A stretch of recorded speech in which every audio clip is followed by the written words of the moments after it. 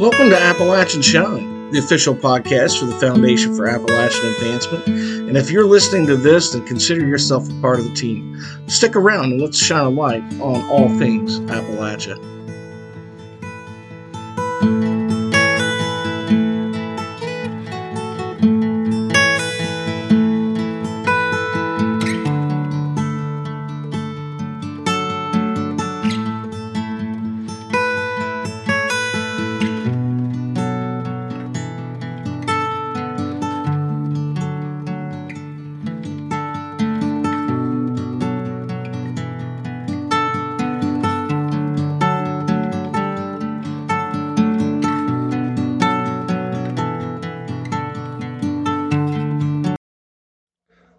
Appalachia is full of amazing artists.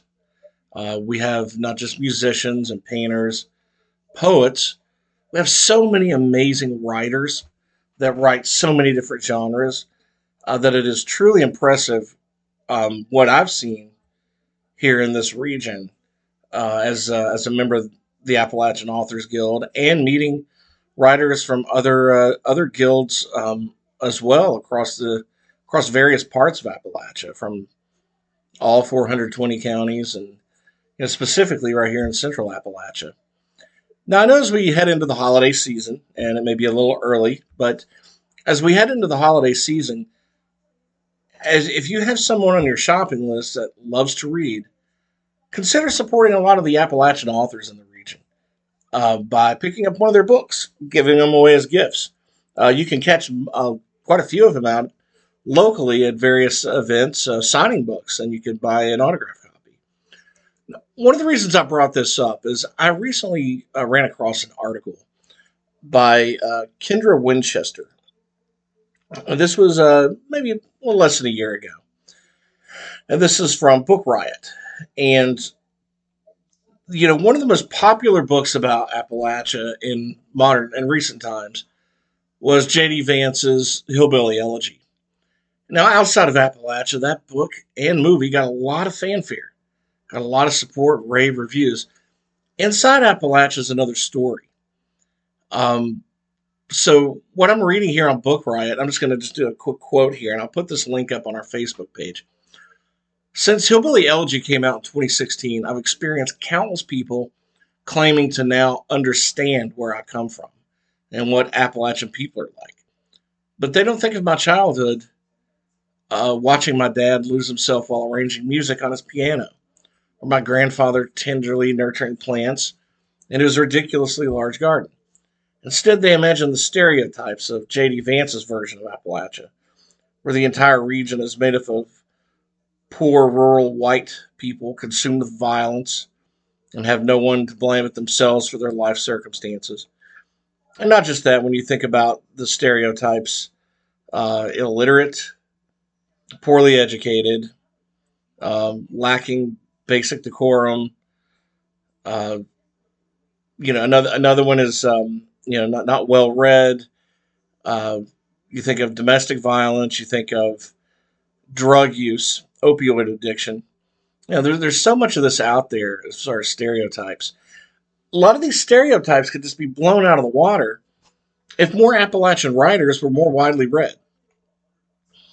But in this particular article, this writer makes a suggestion of 15 books to read about Appalachia other than Hillbilly Elegy. And I want to go over maybe a few of these, but I want to bring up some very specific books and writers here locally in Central Appalachia that you can easily support by picking up a book. And trust me, when local writers get any kind of book sales, they're really, really pleased with it. I can't tell you how much it means to local writers when we go to an Authors Guild meeting and somebody says, hey, I sold 10 books last month. It's like, wow, on Amazon. Wow, that's great, So we try to be very supportive of these authors because it's our artists. And I've said this many times, not just on this podcast, but over on Super Talk Radio, when I've had the opportunity to be over there talking about Appalachia and the foundation and so forth, and our artists, is our artists actually define who we are as a people and a culture. And that's why it's so important to get behind our artists and support them. The first book on this list actually is one I've mentioned on this podcast. It's called What You Are Getting Wrong About Appalachia by Elizabeth Catt. I read this book. It's an amazing book, and I do recommend it to anybody out there. I had an opportunity to listen to her speak at Abingdon a couple of years, about a year before the pandemic hit. And she did a really great job going, I guess, talking to a room piled full of people, standing room only. And I was there with another fellow writer from the Authors Guild, and we really enjoyed that talk. If you're wondering, of course, what she says here about this is if you're wondering why hillbilly elegy is so problematic, I'd suggest starting with what you're getting wrong about Appalachia. In under 150 pages, Catt lays out her argument in a clear and direct way that's very easy to follow and understand. And also in the back of the book, she had a ton of resources in the back of the book that you might want to check out too. But here's some other books off of this particular list from Book Riot. Appalachian Reckoning, a region response to Hillbilly Elegy, edited by Anthony Harkins and Meredith McCarroll. So this is really just a collection of people telling their own stories, taking that took issue with Vance's version of Appalachia. This is kind of the counter argument. Here's another one as well by Bell Hooks called Appalachian Elegy, Poetry and Place. And of course, according to the author of this article, it says this is the only elegy from the region you'll ever need. And what she talks about in that particular book is how Black Appalachians are often left out of narratives about Appalachia, which is very true. Very, very good point. I've yet to read this book, but actually I just put this on my list on Amazon to pick up. There's another one from Kentucky Poet Laureate Frank X. Walker that's called Affralachia. And he spent his career trying to encourage other black writers from the region. And it's a really good poetry collection from what the reviews of this says. And if you've not read his work, this is a pretty good place to start. The Birds of Opulence by Crystal Wilkinson. This is an award-winning author. Tells the story of several generations of black women living in the southern black township of Opulence. Anyway, this got a lot of great reviews. The Prettiest Star by Carter Sickles is another one. Here's one by Jason Howard and Silas House, and a lot of people know who Silas House is. Something's Rising, Appalachians Fighting Mountaintop Removal. That I have not read that book, but I've seen that. Any Other Place by Michael Crowley. When These Mountains Burn by David Joy. Even As We Breathe by Annette Sonuk Clapsaddle.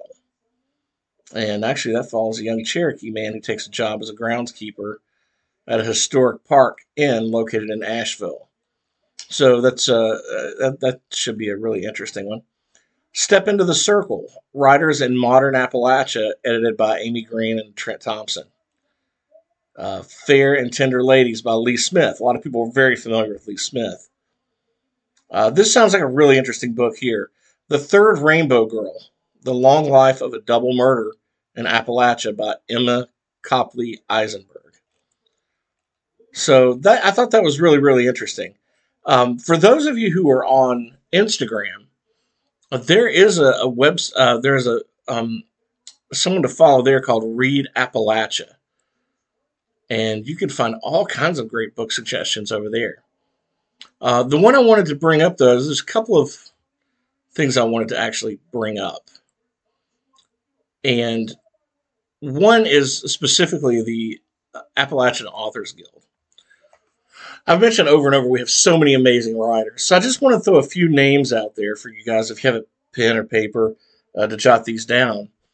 One of my favorite couples out there has got to be Karen Kilgore and Jason Adams. Now, Jason they both write cross-genre stuff. Jason, his stuff includes science fiction, fantasy, horror, Appalachian folk tales, and he'll even toss a little romance in here and there. You can find him at jasonadams.info. and in the pages of Pulp House magazine.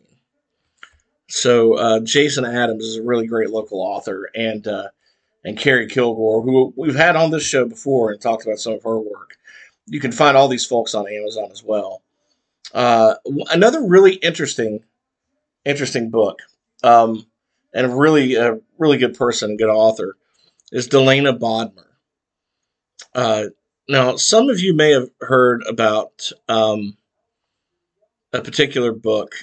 Uh, Actually, I was looking for. It was quite popular, called Under the Trestle: The 1980 Disappearance of Gina Renee Hall, and that actually was took place around Radford. And you probably have seen that on some of these true crime shows, investigative discovery. Well, as much fanfare as that book had gotten, uh, the victim's sister, Delana Hall Bodmer, wrote a book called The Miraculous Journey: A Day Made in Heaven. And I'm going to read the blurb from Amazon on this, or a little piece of it. It's kind of long. What would you do if your sister were brutally murdered and her body never found? No doubt you would do all you could to find her body, but would you also expect to have a transforming experience about the power of love? In late June 1980, 18-year-old Gina Renee Hall disappeared.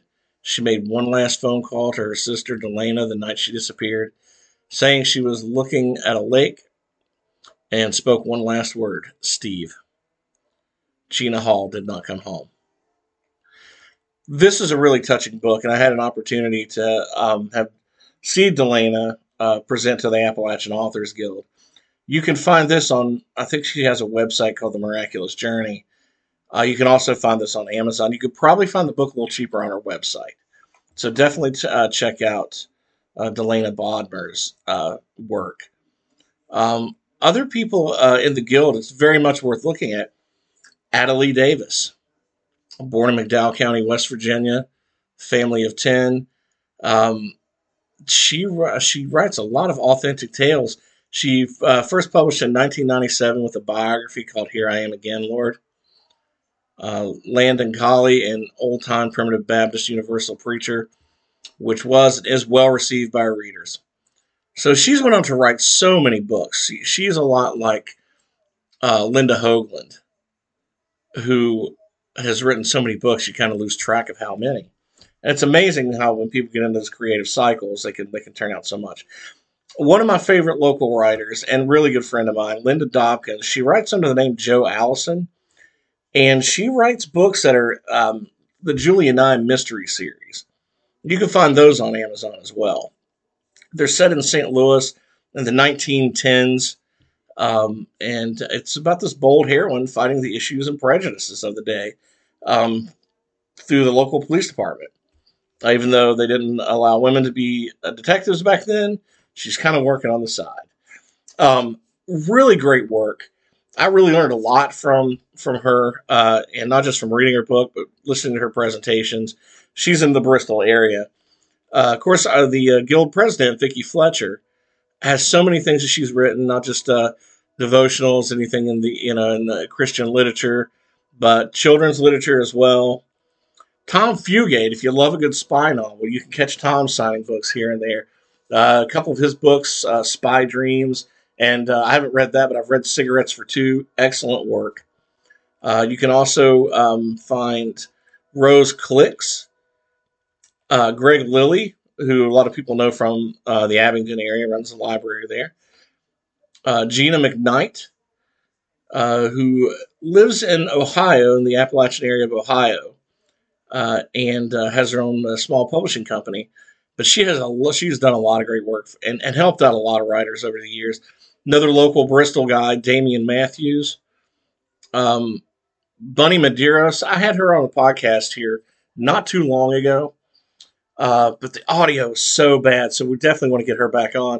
But she had one of a really great book called The Friendliest Town on the Trail, and it's about Damascus. You can only find that locally. But on Amazon, she has a book called Walking to Wajiji. And she actually had talked a lot about her recent visit to her ancestors' homeland, the Azores, which sounds like one of the most beautiful places on earth. Um, Sylvia Nichols is another great local writer. Um, let's see, Rita Quillen actually she actually had some recent fanfare with Hiding Ezra. So that check if you haven't read that, check that out. Betty Jamerson Reed, Delilah Haynes, um, Jack Russell Rose, who's been with the Guild for quite a while. He's done some really amazing work. Um, Jason Houghton with the Guild. Angela Willis Sells. We had Tammy Robinson Smith on not long ago. That was a really great interview we had with her. And Dan Swanson and Joe Tennis. Let's not forget them. So there's a lot of really great local writers. So if you get an opportunity and you didn't jot the names down, just write down AppalachianAuthors.com. You can go to that website and actually there's a members list there and you can take a look and see all you need to see. But the Appalachian Authors Guild just recently had a couple of anthologies come out. One of them is a cookbook. So if you know somebody that loves to not just read but cook, there's a new book out called From Appalachian Kitchens, Recipes from the Appalachian Authors Guild. And it's about 60 pages long, and it's got a whole lot of different recipes in this. Now, I didn't put anything in there because, I'm not the greatest cook in the world. But I did touch base with Vicki Fletcher, who's the president of the Guild. And here's what she said. From Appalachian Kitchens is a cookbook for those loving Appalachian foods. From liver mush to homemade beef stew to cornbread fritters and pistachio surprise, you won't go wrong with trying these delicious recipes. If you'd like to buy a copy, go to the Appalachian Authors Guild website at AppalachianAuthors.com and scroll down to the homepage to buy directly from AAG. That's the Appalachian Authors Guild. So yeah, you can do that or you can buy on Amazon. Just a little note there, if you buy from the AAG, it'd probably be a little bit cheaper, and it probably helps them out. They probably make an extra buck or so on the book than if buying from Amazon. So keep that in mind. But from Appalachian Kitchens, and sounds like something I should get and try. Not a bad cook, but I'm just not a great cook. So I did want to kind of bring up these local authors and encourage you to support them, especially as we go into the holidays. Let's with COVID and everything like that, there's not nearly as many festivals as we used to have. So jump on Amazon, jump on the Authors Guild page, support these local authors, buy some of their books, give them out as gifts. They're not expensive. One other thing I will mention, and I've mentioned before, but I wanted to put a kind of more of a focus on this. I'd really love to see this happen. You can make donations to the Foundation for Appalachian Advancement without actually making a donation, without spending any money. Everyone shops on Amazon. So if you go to smile.amazon.com, there's a program called the Amazon Smile Program. And what that is when you've logged in, you go to smile.amazon.com. It's the same platform as Amazon. Once you're logged in, you can just go into that. It'll ask you to choose which charity that you want to support. And for everything you buy on Amazon, they'll give a percentage of that to the charity that you pick. So you're not actually writing a check and sending a donation, but you're buying on Amazon anyway. And that really, really makes a big difference. I'm going to jump on the smile.amazon.com page right now. And all U.S. charities, as of August 2021, because of this program, just from people buying on Amazon, had received $285,795,312.80. So we registered the foundation for Appalachian Advancement on the Amazon Smile program. So we would love for you to go on there and choose our foundation for the charity you want to support, the nonprofit. It could make a big difference. If we had, I don't know, a few hundred people that did that, that would make a big difference. Actually, the Nature Conservancy a couple of years ago had over $3 million in donations just from this program on Amazon. So I would ask that you consider putting us in there, and whenever you get ready to go check out of your cart, just go to smile.amazon.com. You'll see your cart is still full with whatever you had there, and just purchase through that. It's just one extra click, and it goes for a great cause. So even if you don't want to support us, you want to support maybe a local animal shelter or whatever, you can certainly do that. Pay it forward. It doesn't cost you a dime; it just costs you one extra click. So wanted to point that out. And if you have done this for us, tell your friends. Let your friends and family know. Let's try to get as many people doing this as we can. It would be great to get to the point one day where we never had to ask anybody for a donation. But if you do want to donate, tonight I'm actually, today's the 13th of September. I'm going to go onto our Facebook page and set up another one of those donations, an opportunity we can click to donate. And everyone listening, jump on our Facebook page, facebook.com/support Appalachia, and give us $5. Goes a long way. Now it takes about 90 days for us to get any of the donations, but so we'll get that close to year end, whatever we do today. So we certainly appreciate you. Thanks for your time. Let your friends and family know about our podcast. We'll be back again later on this week with another episode. Thanks again, everyone, and we will see you on down the road.